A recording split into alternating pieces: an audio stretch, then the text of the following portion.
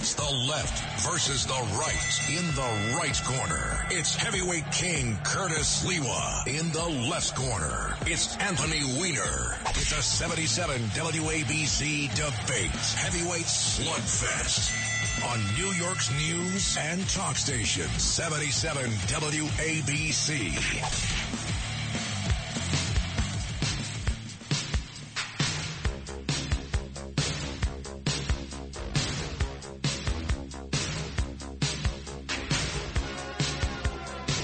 Oh, yeah, and you know who this is? He went all the way up to Buffalo to train. His mentor was Rick James. Oh, yeah. Eddie Murphy. Am I right, Rich? That's right, Eddie Murphy. One-hit wonder. I'm Rick James. Let's listen. By the way, once you pump it up to the chorus, we'll be here all day waiting for the Mary Jane girls. Look at this. This might not be the best lead-in song for Rick. Here we go. Here's Eddie. One-hit wonder. Joe Piscopo's pal, Eddie Murphy. Never sang after this. Yeah, I think stick to comedy, pal. Well, I was organizing the Guardian Angels in Buffalo at the time, and Rick James was Mr. Buffalo. He grew up in the projects there. He had this big spread in Orchard Park right near Buffalo Bills Stadium. And so the chapter leader there goes, let's go visit Rick James. I said, you know Rick James? He goes, yeah, I grew up with him in the project. I said, okay. So we go there. We weren't able to gain entrance, but there was Rick James with Eddie Murphy and the Mary Jane girls, and they were doing like a video outside near the pool, you know, near the lawn. This is when Rick James was like number one, second to none. And he was grooming Eddie Murphy to be a singer. And that was it. One-hit wonder.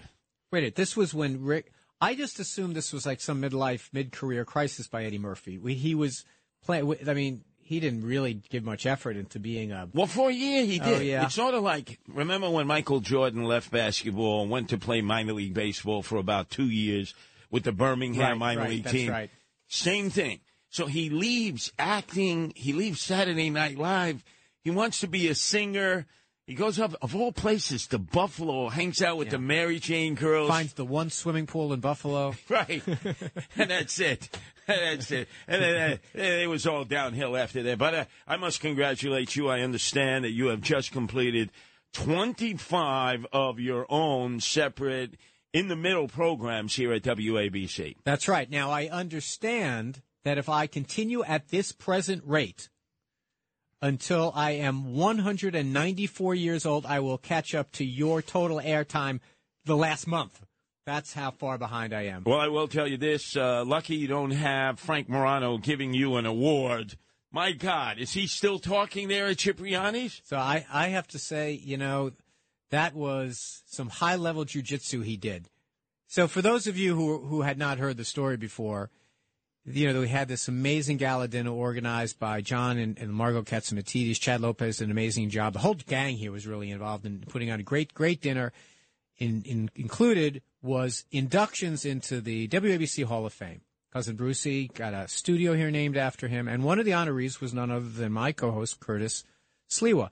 And in a rather interesting counter-programming move by Chad Lopez, they asked Frank Morano to come up. And I thought, oh, this is interesting. Yeah, this is like get the two rivals. This was a very WWE wrestling move. I thought this was clever.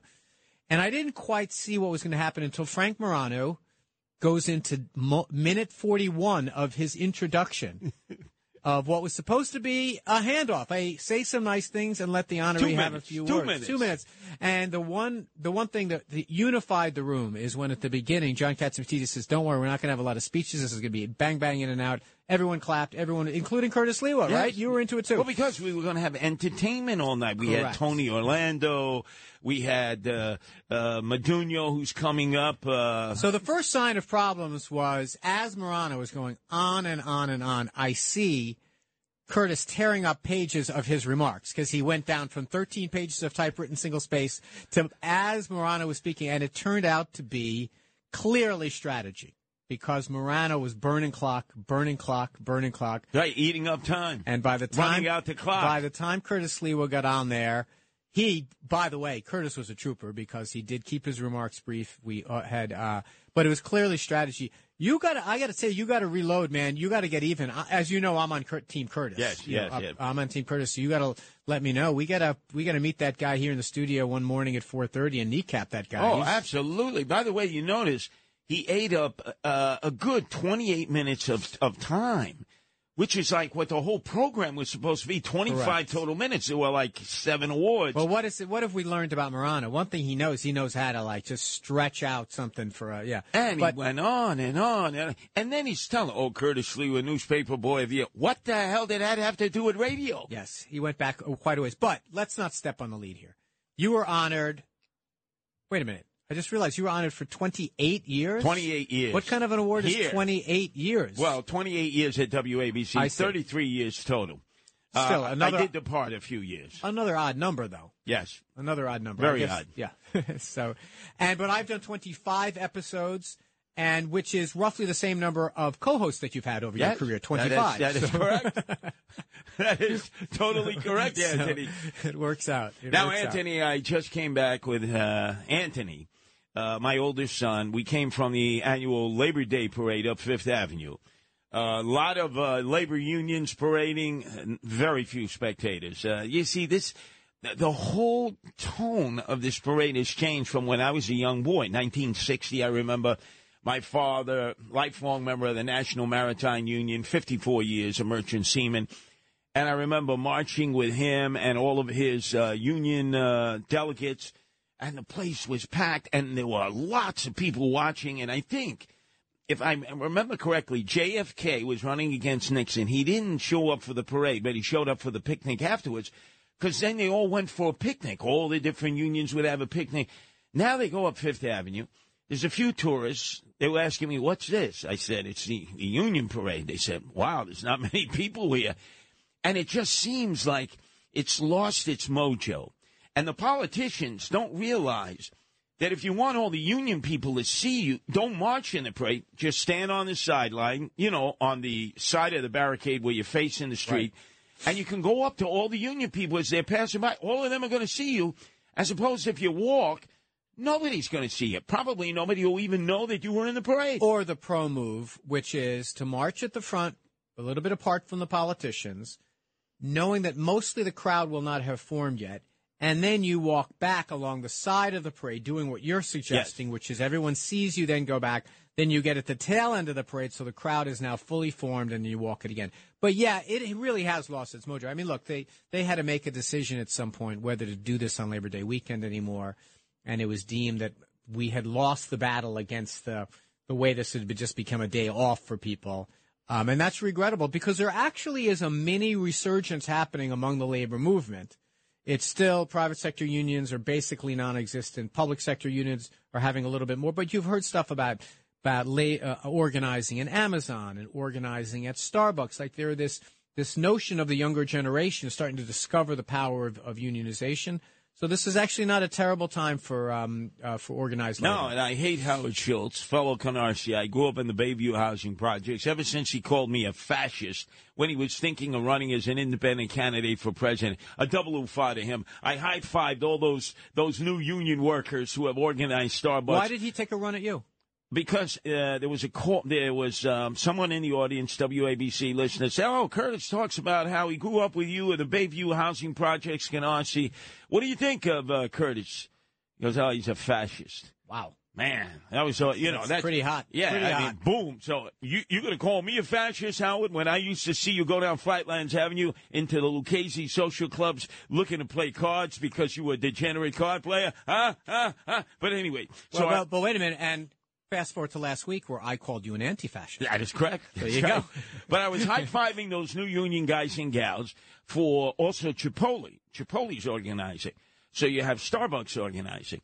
And you also have, as you mentioned, they had a huge float. Jeff Bezos was a pig smoking a cigar. Oh, really? It was great. As they were calling it, the Teamsters were calling out Jeff Bezos. And all of them have basically taken the attitude How dare you? You organize a union, and we're going to close the store. We're going to close the warehouse. So Bezos acts like, oh, you're going to organize a union like in Staten Island? We're going to close that warehouse. Same thing with Howard Schultz, Mr. Liberal Progressive, except when you organize a union, you take a vote, you win the union. He closes down the stores. He says, well, we're closing some of these stores because of the quality of life problems we're having in the store. Bull feathers. It's because they decided to unionize and they have a shop steward. Yeah, but again, these are young people these are not places that the big unions went in and said, let's organize these. These are things that kind of grew up organically. Yep. And they're getting the help of the more institutional labor guys. This is not a bad moment for organized labor, but it's a shame that the parade was sparsely. Well, there were actually three. My son Anthony, big supporter of the Ukraine, always shows up with the big Ukrainian flag. Most of the union people didn't recognize the flag. Some did. One guy went totally nuts. He was like a Putinite. He's screaming at Anthony, and I'm yelling at him. And I'm saying, hey, Zelensky's doing pretty good, huh? That counteroffensive's really working. He goes absolutely out of his mind. Anthony held his ground. He did not get into the fracas. That's number one. Then the guild passes by. This represents, the writers for newspapers, magazines. There are less and less of them because a lot of them have closed shop. So there's a young woman. She's got the bullhorn in the front. And she goes, oh, there's Curtis Sliwa. And, some of the guild members wave. And then she goes, yeah, he hates journalists. I go nuts out of my mind. I go running up to her. What the hell are you talking about, lady? Do you realize that you folks barely wrote about me in the mayoral election? It was a slam dunk for Eric Adams. What do you mean I hate? I'm the last person who actually go out and get hard copy of the newspapers. I've helped try to save newspapers. So some of the old-timers in the guild say, yeah, Curtis, man, he's like collecting newspapers all over the place. He knows every You were journalist. delivering them. Right. She would not surrender. She would not retreat. You hate journalists. You hate journalists. Like, what did I do to deserve this? Then your mommy's union, the UFT, everything was fine. Mogul comes up to me. I'm no friend of Mogul, the champion, shakes my hand. Thanks for being here. Then an old out-the-cocker comes up to me when they're stopping because, they let the traffic go through in the St. Patrick Cathedral. So haven't you gotten a job yet? Well, don't you ever plan on working in your life? So he's trying to agitate me. And I'm saying, you're the teacher that I hated at Bilderseat Junior High School. He goes, how did you know I worked at Bilderseat? And then we got into this long, drawn-out conversation. That's funny. I had no idea you worked at Bilderseat. I just think there's a couple of funny things about the story. One, journalists care because they're not loved. Just do your job. Just do your journalist job. What do you care if people like you or not?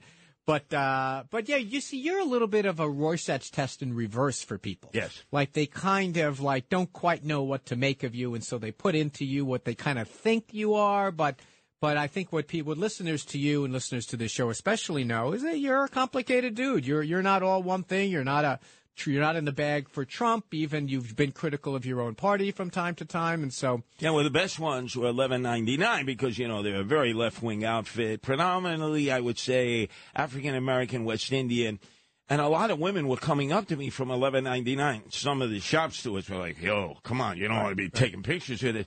We was his nurse.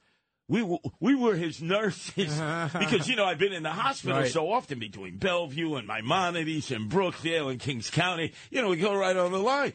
I was looking at all these women. So many of them had been nurses who were taking care of me whenever I was in the casualty ward. And I'm thinking England already, the ICU or the ER. But it is amazing, DC 37 and 1199, where you would think I would get the worst response because they're very liberal and they totally went with Eric Adams, very few exceptions. Did you have any token labor support when you ran? No. No. There was nobody who would officially endorse me. And that was fine because I realized they were all hedging their bet. They figured Eric Adams is going to be elected mayor.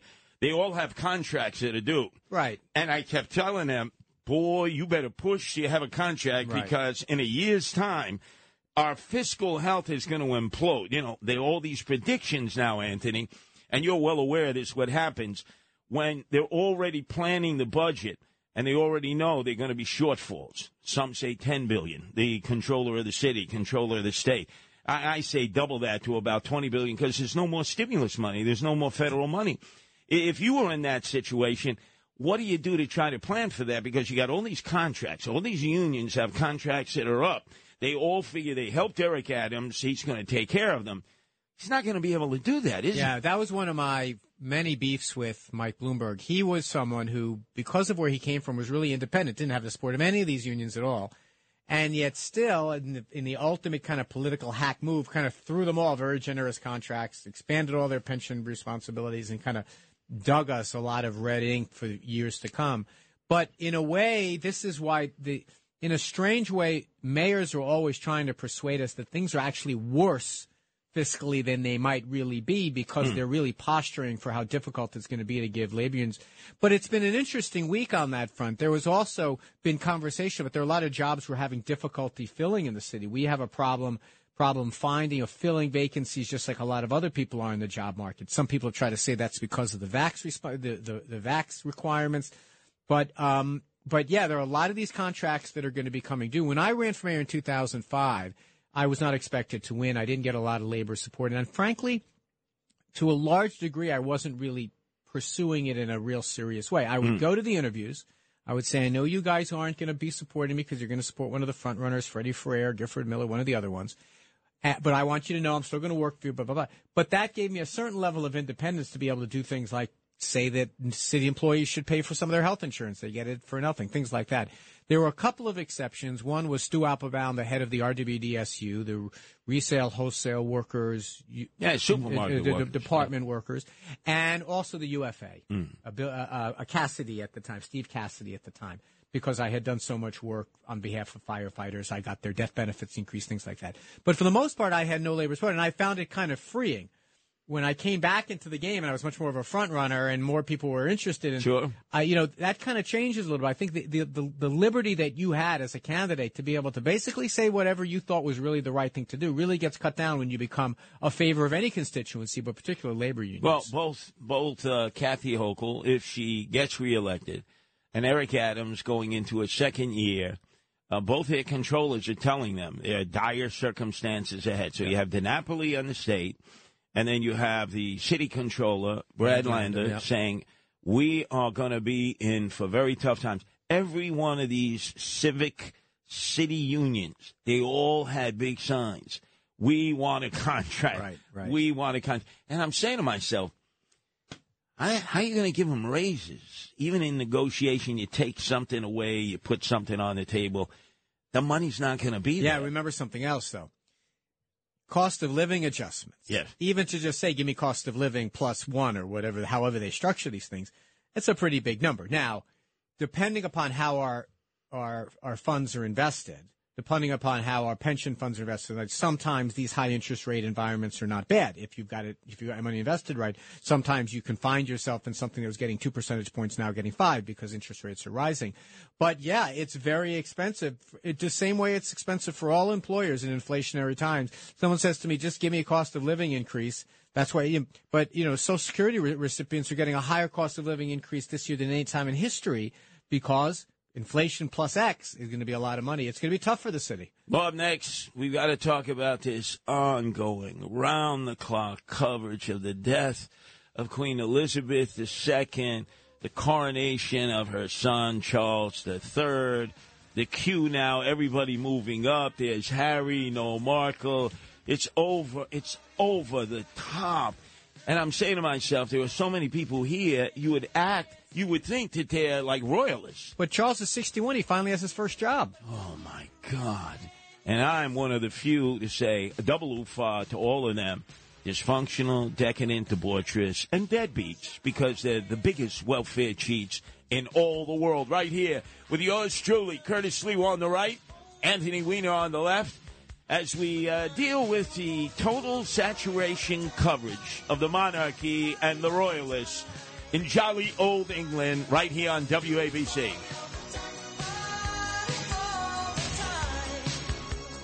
Talk Radio 77 WABC. It's the left versus the right. In the right corner, it's heavyweight king Curtis Sliwa. In the left corner, it's Anthony Weiner. It's a 77 WABC debate. Heavyweight slugfest.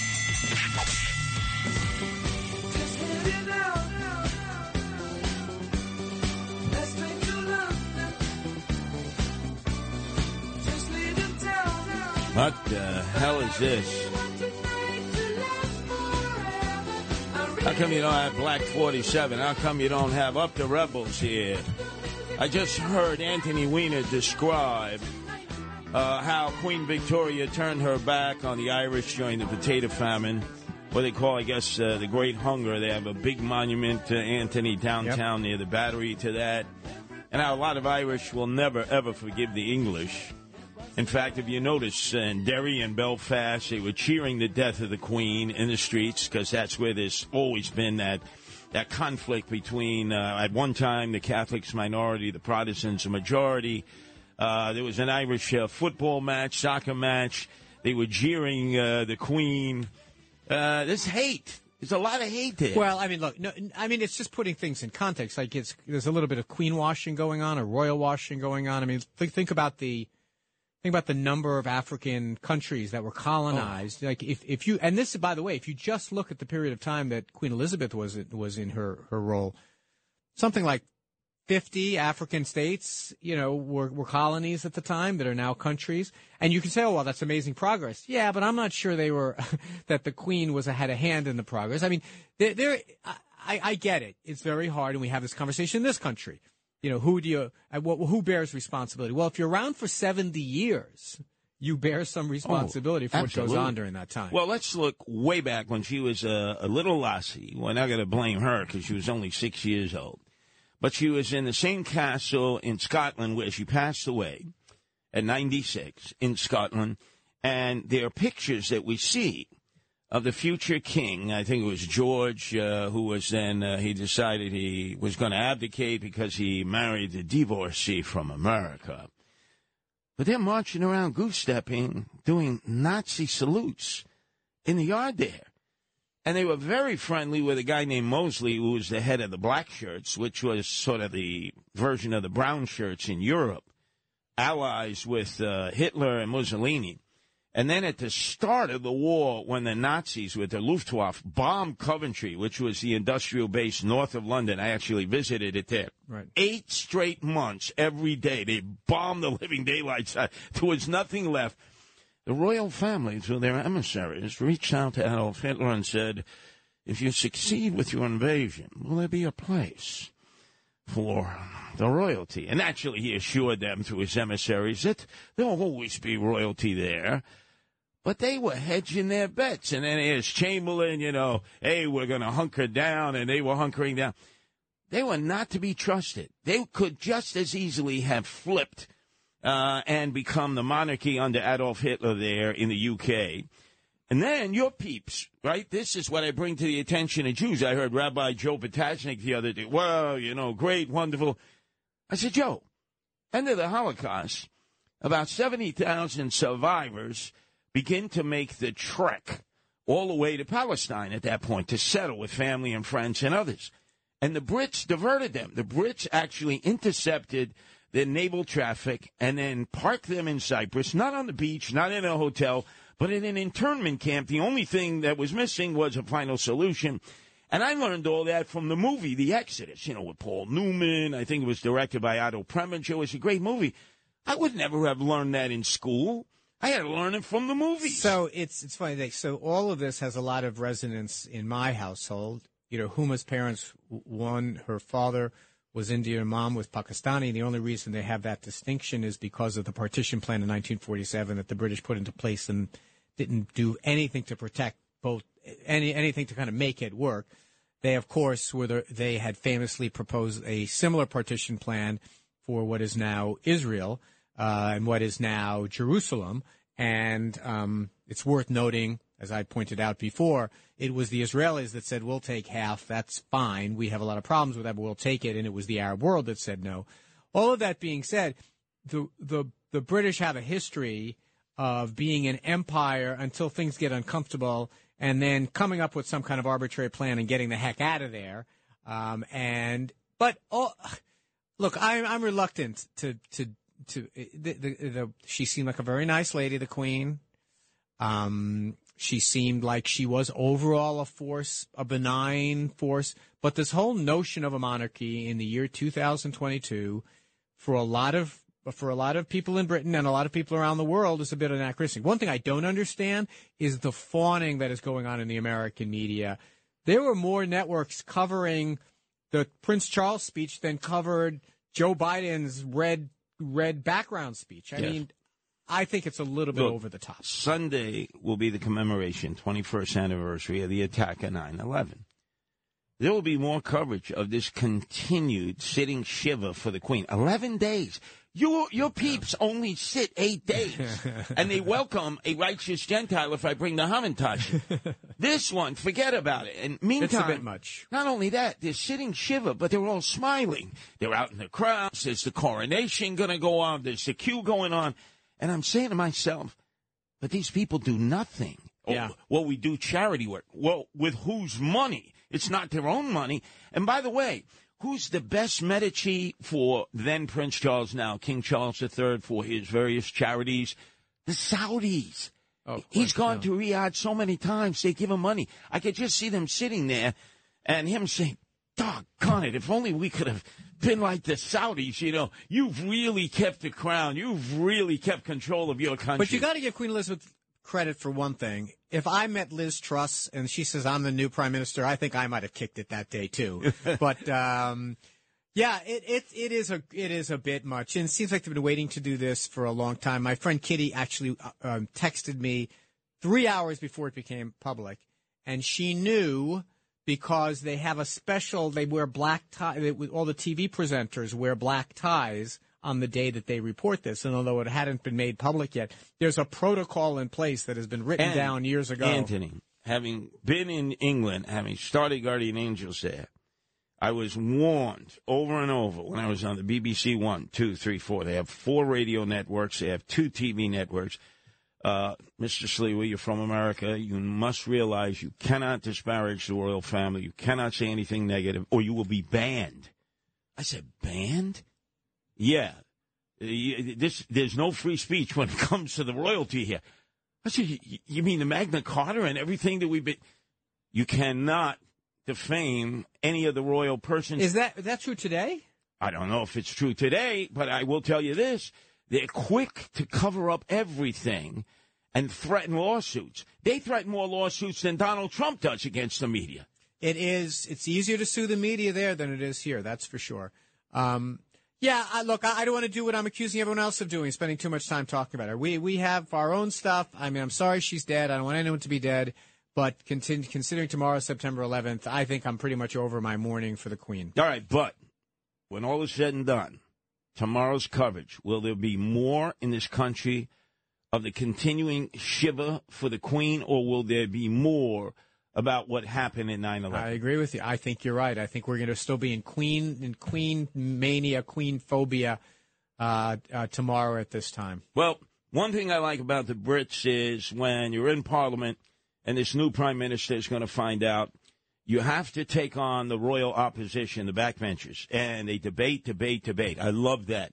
And there actually is a cult following in the United States when whoever's prime minister has to watch him or her, in this case, defend the majority versus the minority. Now, PMQ, we call it. Prime Minister's Questions. Right. Yeah. I love that.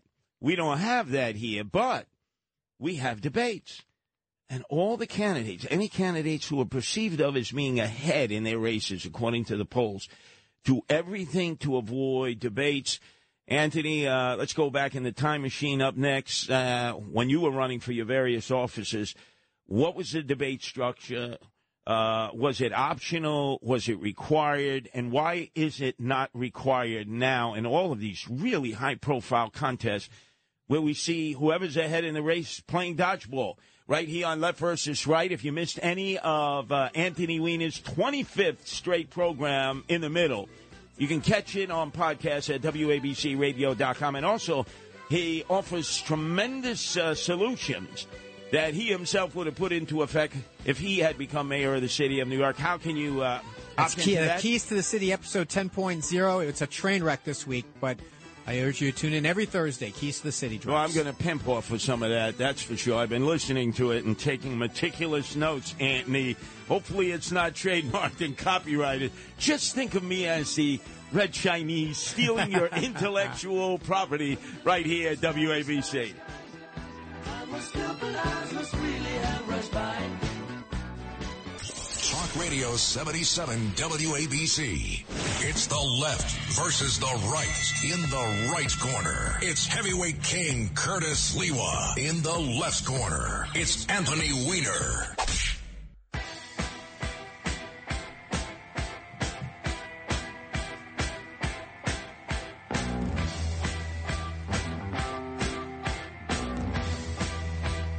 What the hell is this? London Calling. They're doing it right this time. This is the Clash, London Calling.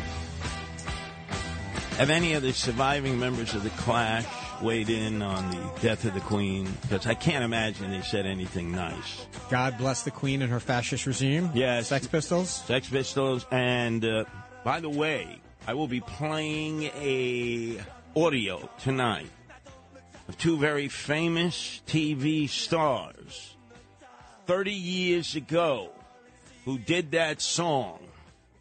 30 years ago in Canada. One of them was John Candy. Try to figure out who the other was. They probably did not want it. Well, John Candy passed away. But they probably did not want this to surface. But it is as defamatory towards the Queen as any song that I've heard. I applaud it. I listened to it over and over. I loved it. Really? That's the Sex Pistols? Tonight. No. Tonight. It's a takeoff. Got it. Okay. It's a takeoff from enough. 12 midnight to 6 in the morning. I'm one of the few here who has taken the total opposite viewpoint towards the Queen and the royal family. But we did praise the Brits in terms of what goes on in the House of Commons. Notice they call it Commons. But every week, Prime Minister, whoever she or he is, got to get out there. We saw Tony Blair. He was good at it. Boris Johnson with the hair flying in all directions. And obviously the new Prime Minister, she's going to get her crack at dealing with the royal opposition. And they go back and forth. Now, my father, Anthony, is an Illinois guy, grew up in Chicago. So he taught me all about Abraham Lincoln.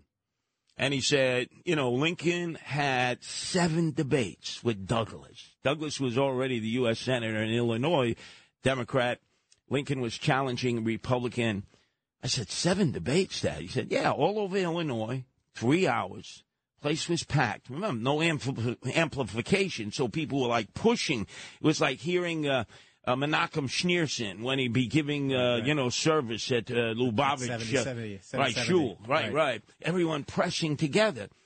And I said, but Dad, why would the guy who's already senator, Douglas at that time, agree to 7 debates? He said, because he wanted to keep talking to a crowd.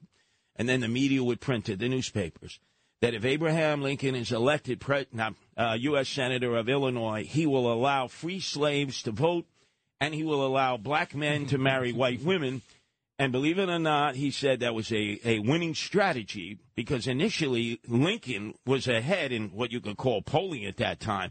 But Douglas kept hammering him. He won the debates. He won the Senate race. But Lincoln went on to become the Republican candidate and run for president. I mean, first of all, we dedicated a whole episode of The Middle to the way the British do government. There are a lot of things, and I made the argument, a lot of things they do we would really like. Can you imagine Ronald Reagan standing before Congress? Can you imagine Eric Adams standing before the city council? Sure. That would really, that would be great. It would be great TV. It would also be, make them better on. I'll give you one thing that I saw. Henry Cisneros, who was thought might become the first Latino president, graduated Harvard.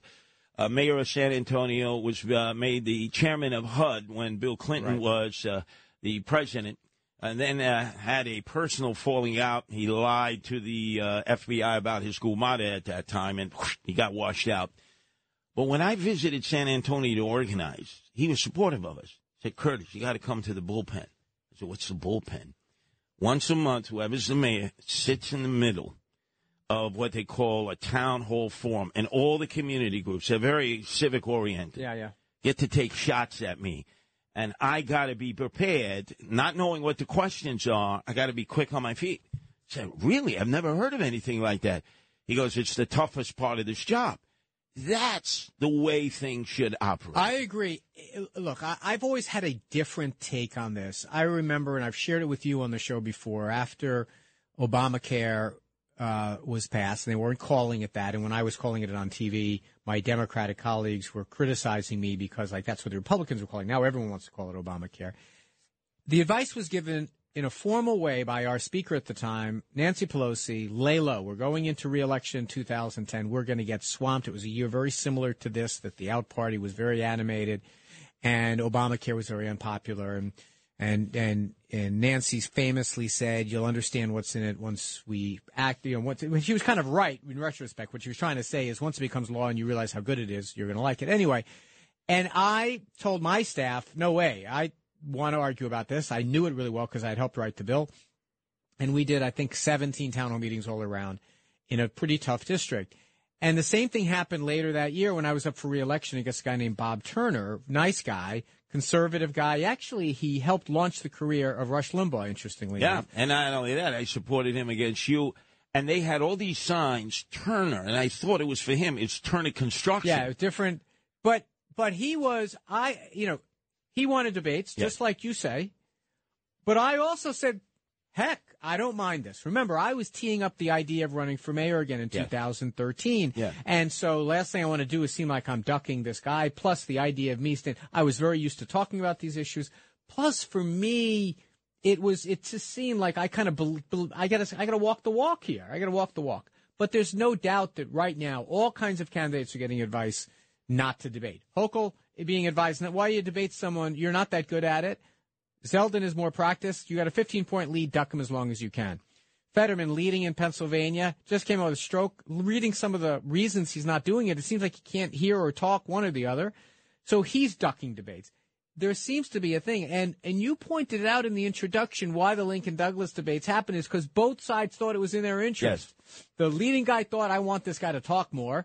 The insurgent guy says, I'm Abe Lincoln. This is what I do is I talk.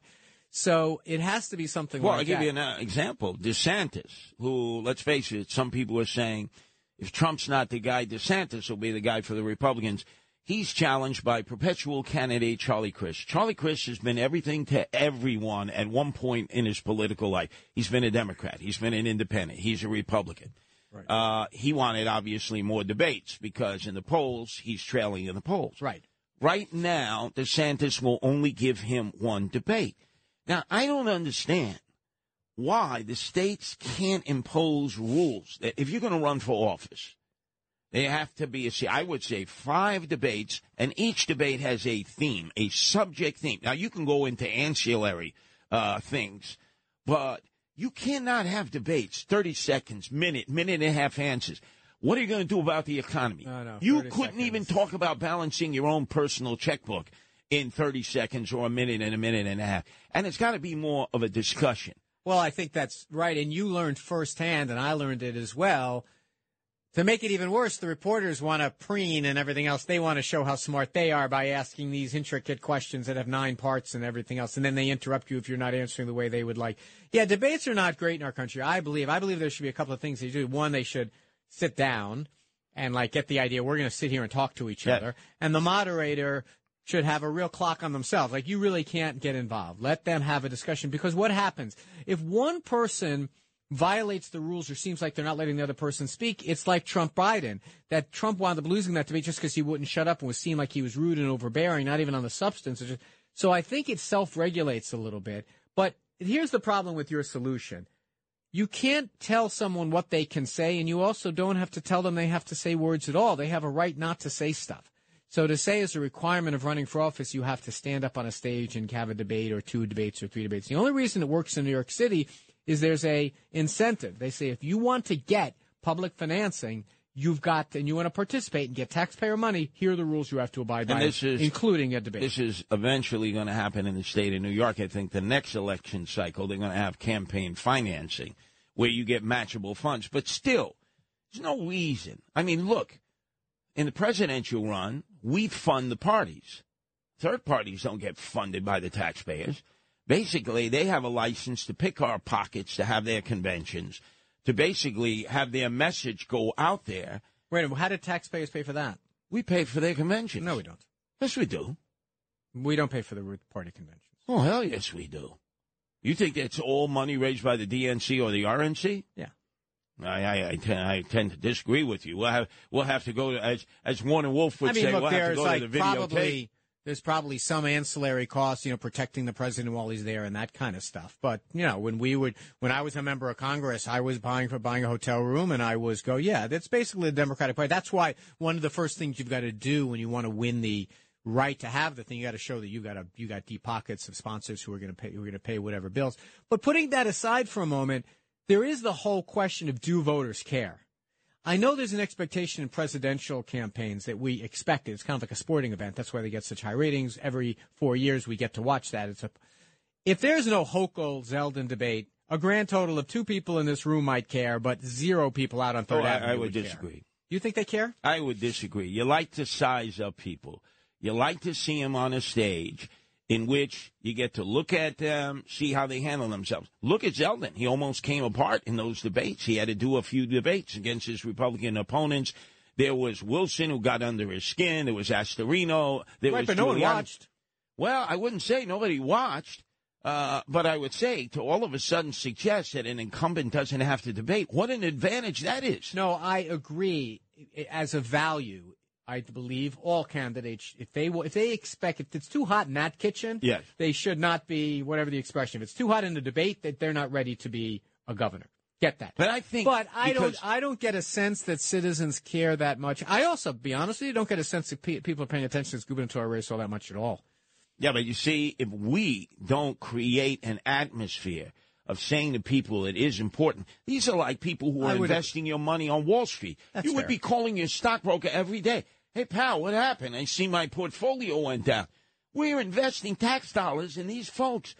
And all of a sudden, we're acting like we don't have any say in this? That's fair. Again, you're investing the tax dollars. I disagree with that. We could always check that. But they should want to. I think it says something about candidates who are trying to game it out that, okay, I don't need to, therefore I won't. Well, it's prevent defense. Right, and it leaves out one question about what would be good for our civic life. It would be good to have these things debated. That would be good. So if you want to say, well, my consultant thinks I shouldn't do it, I'm trying to not make mistakes, I want to get elected, I get all that. I did tactical things all the time.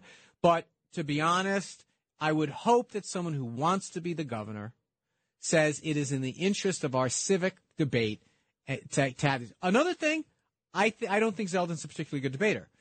I mean, he's got more practice, but I don't think he's a particularly good debater. I don't think he did very well. I saw Andrew Giuliani the other day at the dinner. I said I thought he won most of those debates because I thought he did a really good job. And Zeldin, I think, got a little hot under the collar. Well, you can't do that with Hochul. You can't do that with a woman. Correct. Yeah, remember, that happened. That happened when Hillary was going to run against Rudy. Rudy was diagnosed with prostate cancer. He had to bow out. That would have been a heavyweight championship match. I think Rudy wanted out, but all right, go ahead. But that definitely would have been great debate. And then Rick Lazio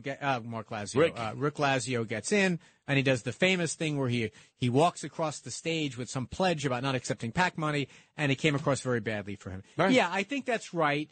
I think that's a little bit less than it is now. Now that we're getting so comfortable seeing women be on stage, this whole idea you've got to handle them with kid gloves might be different now. But a more important thing is that Kathy Hochul, generally speaking, is not viewed negatively or positively, but is not viewed as a villainous person. So if Zeldin is going to try to make her seem that way. But getting back to the central point, I agree with you. I think I would like to see more debates. I think that would be entertaining, and also you would learn stuff. I don't really know a lot about Zeldin. I have not heard him defend his position on decertifying the election when basically. Well, he'll be asked that in a debate. But just imagine if there were no debates, he could dodge that question. Correct. And obviously, Hochul can dodge questions about donors. Those who are part of Ornato. She wants to redo all of the Penn Station area. There's this question now. She received $300,000 in bundle contributions from a New Jersey firm that was selling products that cost us $13, whereas normal companies were selling it to us for $5. Many of the things that we criticize contracting-wise that went on the Cuomo administration had continued or happened worse in the Hochul administration. I get that. That's all fair. Remember what Cuomo used to do. Cuomo would demand that all the third parties that he eventually whacked participate in the one debate. And remember the classic debate, him versus crazy man Carl Palladino, who left the stage, went to the bathroom, locked himself in the bathroom. You had the madam, who was running on the Libertarian line. Then you had... explain what you mean. She was literally... She ran a bordello, right, or something like that? Yeah, she was Roger Stone's candidate. Right, that's right. Then you have the rent is too high to pay. Remember the guy with the handlebar mustache? I ran against him, too. You had a number of characters, but the main two, right, in the middle of the debate, Carl Palladino decides to go to the bathroom, locks himself in the bathroom, can't get out. Right, that's the other thing that goes on, that people want to have, you know, they want to leave their opponent as little time to talk as possible. They don't really care who else is talking. They just don't want their main opponent to have that much time to talk. I think it'll be fun. Look, they'll eventually have at least one, right? Have they agreed to at least one now? Well, Zeldin and it'll Hochul? be not yet, but you know there'll be at least one. There should at least be two. I would have five. All these races, you should have mandatory 5, and every one of them should have a theme. One's the economy, crime. Or have them geographically divided up. You do one on Long Island, one in the city, one upstate, something like that. That's a great idea. I don't think until you have an incentive where they have to say, unless you do this, we are going to take away the X, take away money, campaign finance or something like that. That's not going to, I don't think it's practical to require people. It's the same conversation, by the way, around mandatory voting. Like, can you require people to involve themselves in a civic way that you would hope they'd want to do anyway? But Australia, where they say you have to vote. There are places, there are places. Now, there are places that have mixed results. There are a lot of places, that usually where you have mandatory voting, they give you a chance to vote for none of the above, so you can just show up, hit the X, and then leave. I'm not sure I support any of those things, but you make a good point. In the meantime, Zeldin's going to get squashed in this thing. This is a 15-point runaway election. There was that one bogus poll that came out that made us think that maybe something else was going on. But another poll came out this week that showed a 15-point margin. We're a Democratic state. I'm not persuaded that the way Zeldin is running this race, making it all about crime and all about inflation. Remember, there's a lot of other issues. I think that he should have his own. He should have much more policy-heavy platform, maybe borrow some of Wilson's ideas, perhaps. If you're going to be a Democrat, you have to be a Republican rather. You have to be a fairly moderate one here. And I think going about to corruption is not a bad thing to do. But the smart thing that he did, trying to decertify the election, smart from the Republican primary perspective, it's a killer now. It's a killer. We will soon see. We are now in the sprint towards November 8th. When we come back, we have to take the pulse of your team, the New York Mets, and my team, the New York Yankees, that celebrated Derek Jeter last night. Talk about monarchy. His entrance into the Hall of Fame. And, he was peeving that there was this one Major League Baseball writer that didn't write him in so that he could have had a full sweep of all the writers like Mariano Rivera had. What a spoiled brat. Right here on Left versus Right. If you missed any of Anthony Weiner's show on his own, it was his 25th show in the middle. Just go to WABCRadio.com for all your podcasting needs. That's WABCRadio.com.